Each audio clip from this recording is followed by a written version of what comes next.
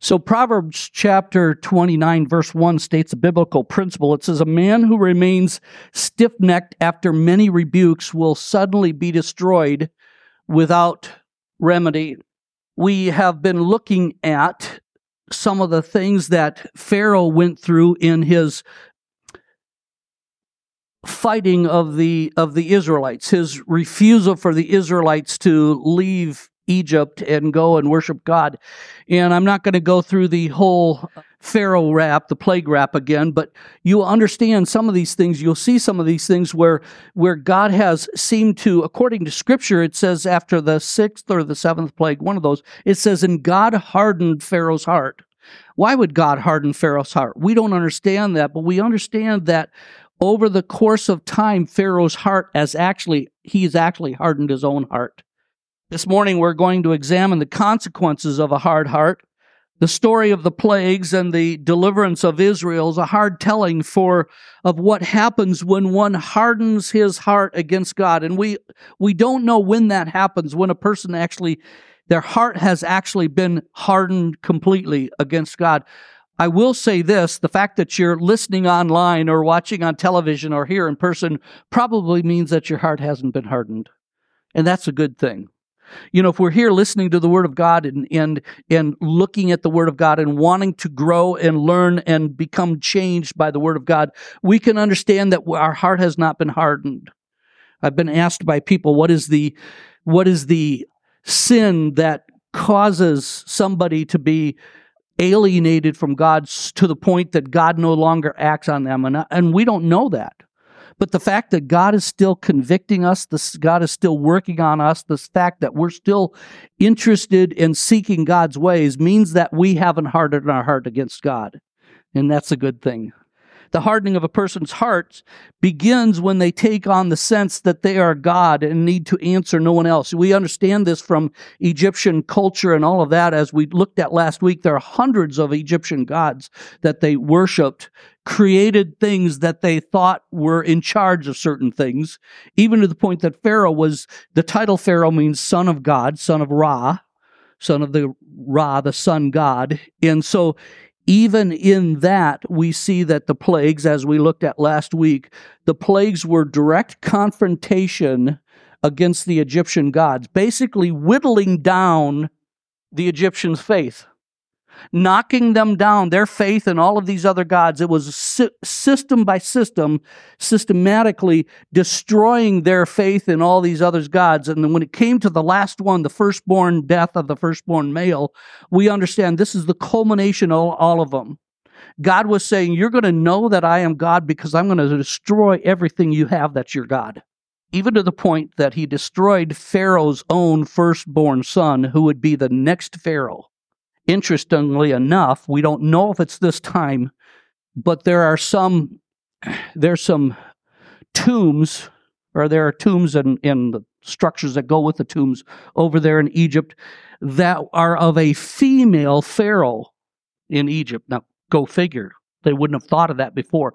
There's some indication that it's very possible that after this time, they didn't have a male heir to take over the place as pharaoh. So a daughter of that pharaoh had to become the pharaoh. I don't know if they call her pharaohess or pharaohette, but I'm just making that up.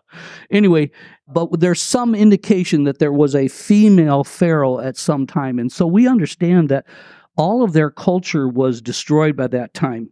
Like I said, the hardening of a person's heart begins when they take on the sense that they are God and they need to answer to no one else. Pharaoh had hardened his heart and resisted the authority of God over his life, basically because Pharaoh thought he was God, and he had blinded himself and refused to recognize God, and in so doing, he incurred the wrath and judgment of God. Some are quick to point out that it says that God hardened Pharaoh's heart, but the truth is that we're told numerous times before this that Pharaoh had hardened his heart, and we just think that probably at that point in time, God said, okay, if you're not going to come to me, that's it. You don't have a chance to come back. And so if you choose to reject God long enough or to put him off long enough, he will eventually grant your wish. Only after Pharaoh had proceeded to harden his own heart, knowingly, willingly, and sinfully, did God do so on his part. And this morning I want us to look at 4 responses of a hard heart that are consequences of a hard heart.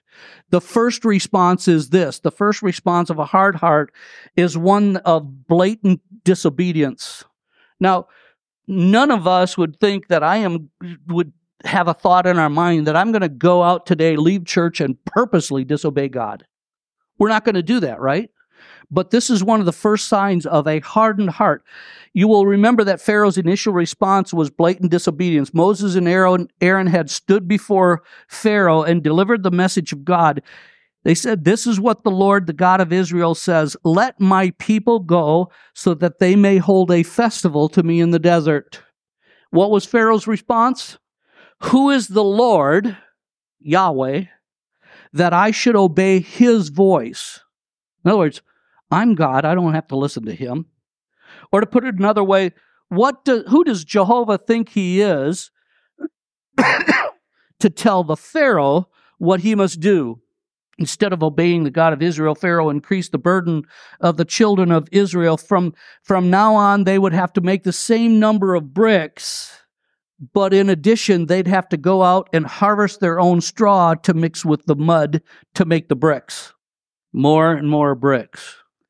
Moses left the presence of Pharaoh dejected and depressed. The people even blamed Moses and Aaron for the increase of their workload. So Moses took his burden to the Lord, where God reassured him of his unchanging purpose. He told told Moses, "They will see what I will do." Pharaoh is going to see what I will do. God tells Moses that he is to go back to Pharaoh and tell him once again, he must let my people go. And God explains to Moses what's going to happen in verses 1 through 5, as Joanne read for us. He said that Pharaoh's going to decline this. Pharaoh's going to turn it out. He's not going to let you, but eventually he's going to kick you out, make you leave, and that's when you will leave. And so, as God said, Pharaoh ignored the signs done at the hands of Moses. In Exodus chapter 7, verse 10, we read this: "So Moses and Aaron went to Pharaoh and did just as the Lord commanded. Aaron threw down his staff in front of Pharaoh and his officials and became a snake." Pharaoh was not convinced that the miracle that he had just witnessed possessed any uniqueness to that which the magicians in his court could explain or duplicate, because they did the same thing. His magicians did that, threw their staff down, and they became snakes. Just how the magicians were able to do this is a matter of conjecture. Whether they were able to perform some kind of optical illusion, used a sleight of hand, or actually worked through the miraculous power of a satanic movement is argued by biblical scholars. But the one thing we do know is that whatever they did seemed to satisfy the heart of their wicked king. In Exodus chapter 7:14 tells us that then the Lord said to Moses, "Pharaoh's heart is unyielding. He refuses to let the people go." Even though Moses' rod, now turned serpent, devoured the snakes of the magicians. He watched that in plain sight, and he still was hardened. He had resisted all the efforts of Moses to get the people of Israel released, and now the issue had to be forced. It would take 10 plagues before Pharaoh would give in and let the people go. And so the plagues would begin. As the plagues progress, Pharaoh's heart becomes increasingly hardened. Now, when God begins to destroy the idols in our lives, our natural response is to grab on harder to what it is. I used to work as a volunteer EMT and in the farm country in southwestern Minnesota.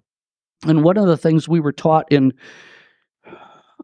disentanglement from farm equipment, to understand that when a corn picker is working and a corn picker gets jammed, when somebody's trying to pull the corn out, if the corn picker all of a sudden just jams up and grabs tighter, your first response when you're pulling that out is to grab even tighter. And that's when the people are getting caught in their corn pickers. So, they're taught to disengage everything before they loosen it up.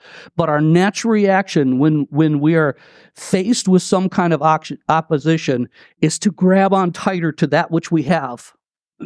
And that's kind of the way Pharaoh was in this. He understood that his way of life, his way of religion was being attacked.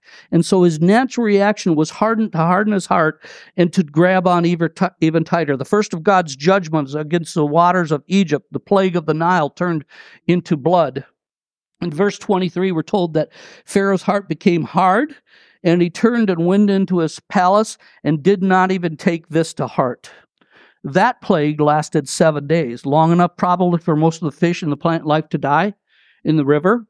It was a harsh judgment, but the Bible says that Pharaoh's heart was even hardened and refused to let go. Even in this, we understand that there was blatant disobedience in all of this. When the land was covered, all of the water in the land was covered as blood, even to the point they could not even dig down and find fresh water was blood when they dug down. I don't know about you, but that would maybe make me kind of question some of the thoughts I have in life. And that's just the first one.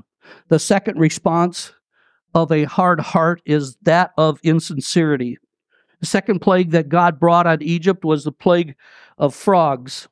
Aaron stretched out his hand over the water of Egypt, and frogs came up out of the water and covered the land. This is especially significant because, as I said, the frog was considered sacred in Egypt and could not be killed. If you stepped on it, could be cause for execution. The consequence of the fact that frogs were God was that there was nothing that the Egyptians were allowed to do to these frogs. They could not get rid of them. They were not allowed to kill the frogs. You can imagine that some of the Egyptians came to hate these symbols of their worship when they came up into their houses and their beds and their ovens. That's biblical scripture. Magicians were again summoned and asked to perform the same miraculous act, which they did. But the fact that the magicians could produce even more frogs could hardly have been of any comfort. Why would they want more frogs when their land was already covered with them? When times got tough enough, however, Pharaoh yielded to God verbally. We will see that he later changes his mind when things were better. So in Exodus chapter 8, verses 8 through 10, we find, Then Pharaoh summoned Moses and Aaron and said, Pray to the Lord that the frogs to take the frogs away from me and my people, and I will let your people go to offer sacrifices to the Lord, to Yahweh. Moses said to Pharaoh, I will leave you the honor of setting the time for me to pray for you and your officials and your people, that you and your houses may be rid of the frogs, except for those that remain in the Nile.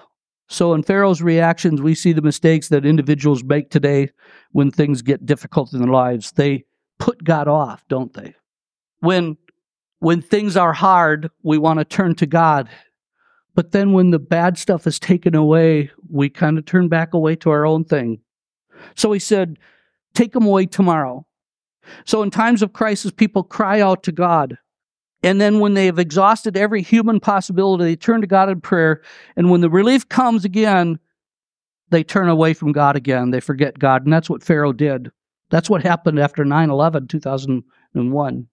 Churches were flooded with people coming to worship God and to ask God for deliverance from all that the terrorists were bringing on our land. But 2 weeks later, the churches were empty again.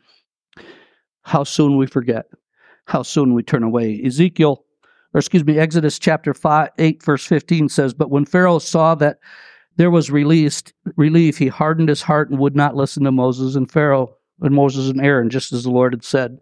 It's not any different today. Many people, when faced with difficult situations, with troubles and trials and illnesses and all of that, many pay lip service to God, never intending to fulfill their vow. Her movie, I believe it was Burt Reynolds. Lord, if you save me, I will do this for you. Lord, if you save me, I will do this for you. Lord, if you save me, I will do this. Help me out, help me out. The closer he got to relief, the less his confession was to deliver to God, to commit to God. Because of the Pharaoh's heart being hardened, they had to put up with another plague, commonly called the plagues of gnats. Now, I don't know about you, but I can't stand it when I'm outside and the gnats are buzzing around. They're kind of like those little yippy dogs. They just bark and yip at you and nip at you. You can't do anything to them because they get away faster than you can do anything. By the way, if you have a little yippy dog, never mind. The exact identity of these insects are not known. In fact, we talked about it a little bit last week. They could have been gnats. They could have been a form of sand flea or lice. They dig underneath your skin and they cause itching and pain. Significance of that third plague was that it was for the first time that the magicians of Egypt were not able to produce these gnats. First time, third plague, first time they were not able to reproduce the plague. This was convincing enough to provoke some of the magicians to say, this is absolutely the finger of God, of Yahweh. This is not our doing. We can't fix this one. And yet we understand in all of this, even in this, when Pharaoh said that he would give in, it was very insincere and he changed his mind. The third response of a hard heart is bargaining with God. Pharaoh offers 4 different bargains to God. The proposals that the Pharaoh offers to God are the same bargain that Satan offers to many Christians today. The first one in this, the first bargain he offered them was serve God but stay in Egypt. It says then Pharaoh called for Moses and Aaron and said, go sacrifice to your God in this land, or in the land. Same temptation is offered today. Be a Christian, but also be in the world and of the world. Don't change. You can be forgiven, just don't leave your life of sin. Yet the New Testament warns us in Romans chapter 12, verse 1 and 2, I beseech you, therefore, brethren, by the mercies of God, that you present your bodies as living sacrifice, holy, acceptable to God, which is your reasonable service, and do not be conformed to this world, but be transformed by the renewing of your mind, that you may prove what is that good and acceptable and perfect will of God. It's okay to come to the altar and ask God to forgive your sins, but don't let it change your life. That's the way of many today. That's the thought that many have today. We can continue to live the way we've always done as long as we're saved, we're forgiven, doesn't matter what we do. You can serve God, but stay here. The second thing we see is don't fully commit yourself. Verse 28 says, so Pharaoh said, I will let you go that you may sacrifice to the Lord your God in the wilderness, only you can't go very far away. First he said, stay in the land. Then he said, okay, you can go, but don't go very far away. And if you do, intercede for me. Ask your God to help us. So you may go into this world of worship to God. Leave your options open. Don't jump in over your head. Don't go too far away from Egypt, the land of sin. Live with your eyes on your past way of life, which will be more enticing when the trials come. By the way, what did they look for when they went into the wilderness? They finally got into the wilderness, and they were out there, and they found the hardship of the wilderness. What'd they say? Oh, I will wish we were back in the land of sin. They didn't say that. They said, I wish we were back in Egypt, where our pots of food were full. They didn't say, I wish we were back in the land of sin, land of Egypt, where we were beaten every day by our slave traders. We worked ourselves to death for a foreign god. 3 more plagues were necessary to convince Pharaoh of his error. Yet another plague befalls Egypt, the plague upon the livestock. As a result, almost all the livestock of Egypt were destroyed, wiped out. Since wealth was measured largely in terms of cattle, this was an unparalleled economic disaster for the Egyptian people. 6th plague seems to have followed quickly upon that plague that affected livestock. It was the plague of boils on people's bodies. There's no pause in the terrible judgments. They seem to come one right after the other at this point. Next is the plagues of the storms, or the plagues of hail. And then came the plagues of the locust, or the plague of the swarms, as it called it, that devoured everything that was left standing. The boils harmed the people, although it didn't harm the Israelites, but they harmed the Egyptian people. The locusts came and ate everything that was still standing after the hail had destroyed it. And yet, Pharaoh seems to harden his heart. He's still unwilling to appear unmoved by the plight of the people. And then we look at the third thing here is don't force your beliefs on others. He says, okay, Pharaoh says, okay, the Lord be with you if I let you go along with your women and children. Clearly you are bent on evil. No, have your men go and worship God, but leave your women and children here. Don't let your beliefs be affected onto the women and children. Pharaoh offers to let the men go, but not the women and children. He knows that if he can let the men go into the desert to worship the Lord, because their hearts are still in Egypt, they'll come back for their women and children. They're really not going to leave completely. Today, the devil is still trying to convince believers, let your children make up their own minds. Don't try to teach your children about God. Don't try to influence your children to attend church. Let your children be part of the world so that they can have all of its advantages. The world today is trying to be our children's teachers. In fact, the government is trying to be our children's teachers. They've taken over the ownership of our children's minds and hearts, and not the parents. And when these plagues struck Egypt, Pharaoh confessed his sins and asked Moses for forgiveness and asked the plague to be stopped. But his confession wasn't sincere. So a new plague, the plague of darkness, came on the land. Darkness was so intense for that 3 days they could not get out of their beds because they couldn't see anything around them. We talked about this last week. You know, it's like when you're in absolute total darkness, you're afraid to take a step forward because you don't know what's out there. Unless you're familiar completely with that room, you don't know what's there. Your wife may have changed the furniture around again, or you might be stepping off into the abyss. And then the next thing is, don't commit everything to God. Keep something for yourself. Pharaoh called Moses and said, go serve the Lord, only let your flocks and your herds be kept back. Their flocks and herds, the Israelite flocks and herds, were not affected by the plague on the livestock. Said, let your little ones also go with you. Serve God, but serve God without a sacrifice. Serve God without giving everything to Him. Hold something back. Does that sound familiar? Worship the Lord, but don't give Him every room in your life. Keep some of the things for yourself. And then the fourth response of a hard heart is conviction without commitment. As a result of the plague of the storms that was mentioned earlier, Pharaoh saw the error of his ways. Chapter 9, verses 27 through 30, it says, and Pharaoh sent and called for Moses and Aaron and said to them, I have sinned this time. Just this time? I have sinned this time. The Lord, Yahweh, is righteous, and my people and I are wicked. Entreat the Lord, or beg to the Lord, that there may be no more mighty thunder and hail, for it is enough. I will let you go, and you shall stay no longer. And as soon as Moses said, as soon as I have gone out of the city, I will spread out my hands to the Lord. The thunder will cease, and there will be no more hail, so that you may know that the earth is the Lord's, or Yahweh's. But as for you and your servants, I know that you will not yet fear the Lord God. Pharaoh was convicted, but he made no change. People can sit in a worship service with tears streaming down their face because of the deep conviction of their sin, but that doesn't save them. It's until we act and commit on those convictions that God will do His work in us. I remember years ago, and I need to get moving here.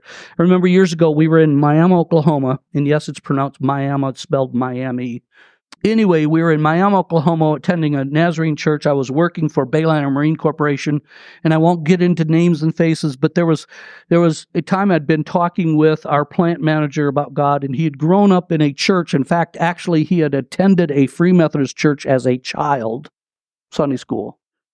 But one weekend, we had some revival services at the Nazarene church, and I invited him to come, and he finally relented to come. And he sat actually about where Paul and Carol are, not saying that you guys are him, but about where Paul or Carol are in the church at that point in time. He was sitting there, and I was sitting over in the middle toward the back. And I was watching him, and while the evangelist by the name of John Knight, he was the general superintendent of the Nazarene church, while he was preaching, I saw this man, I almost said his name, Saw this man completely under conviction, so much to the point that he was gripping the pew ahead of him so tight that his knuckles were white. After the service, didn't say anything to him because I thought, how do you do this as the employee say you need to come to the altar? But one lady in our church came over to him and said, "Sir," she said, "I saw that you were under conviction. Would you like me to go pray with you?" This man said, "No." He said, "I have too many wild oats to sow before I change and give my life to Christ. I'll wait until I'm ready to die, and then I will give my heart to Christ." Conviction without commitment. I don't know where he is now. I don't know if he's ever accepted Christ and come back to faith. I don't know what the situation is with him, but I do know that at that point in time he put it off. One time I was in Indianapolis for some meetings, learning about coaching and mentoring from a gentleman by the name of Dr. Bob Logan, and he said something that still resounds in my heart and my mind today. He said this, "Unfortunately, the church today is filled with non-following believers." Unfortunately, the church today is filled with non-following believers. These so-called Christians are like the Pharisees. They believe in God and even willingly acknowledge for themselves the forgiveness of God before the punishment of their sins, but there's no transformation of the thinking of their lives. They do not go on to be on mission with God. They're simply satisfied to have that eternal fire insurance. They do not become true followers. They do not go on to grow and become life like Christ in their actions and thoughts. Non-following believers. It's quite a concept. It's actually kind of an oxymoron if you think about it. The scripture says that even the demons believe in God, yet they're unchanged. I would submit to you that if anyone is truly following Christ, surrendered to the power of the Holy Spirit, and actively becoming like Christ, then if they're not truly following Christ, not surrendered to the power of the Holy Spirit, not following Christ, not trying to become like Christ, then maybe they're not even real believers at all. Like I said, they've just paid for the life insurance by coming up to the altar. Because there was no true change in Pharaoh's heart, we read in Exodus chapter 9, verse 35, "So the heart of Pharaoh was hardened, neither would he let the children of Israel go as the Lord had spoken to Moses." Pharaoh was a thoroughly modern man in his responses to God. He was a man who reacted to each new situation of his life. His purposes, his principles, if he had any, were this: sin when you can get away with it, ignore God when it's convenient, and repent only when you have no other choice. In other words, repent when you're caught. Eventually, Pharaoh lost, and Egypt was in ruins. What are the consequences of a hard heart? If you follow it to the extreme, your life is ruined. Not just for the hereafter, but even for the here and now. Writer of Hebrews chapter 3, verses 7 through 11 warns us, "So as the Holy Spirit says, today, if you hear his voice, do not harden your hearts as you did in the rebellion during the time of testing in the wilderness, where your fathers tested and tried me, and for 40 years saw what I did. That is why I was angry with that generation. I said, their hearts are always going astray, and they have not known my ways. So I declared on oath in my anger, they shall never enter my rest." So not only was Pharaoh's heart hardened, but even the Israelites, after they left Egypt, their hearts became hardened in the wilderness, to the point that those that left Egypt were not allowed to enter into the promised land. Friends, let's make sure our hearts aren't hardened. Let's keep trusting in God. Let's keep seeking his face. Let's keep looking for him to transform our lives. Renew us day after day, over and over, continually. Paul said, "I die to self daily." Let's pray. Heavenly Father, we thank you for your word. And even as we see these lessons of the hard heart of Pharaoh, oftentimes our minds are looking at, oh, this is somebody way back when. But Father, we know that in this day and age, it is too easy for us to just watch things and not be changed by them. So, Father, I would ask that you would help us as we see the goodness of God, that we see the blessings that you've given, but also the protection that you give us, the opportunity that you give us to worship you. I would ask that you would help us not to harden our hearts, but even more so to look to you. And even as was said earlier, just to praise the Lord in everything, even in the hard times. In Jesus' name, amen.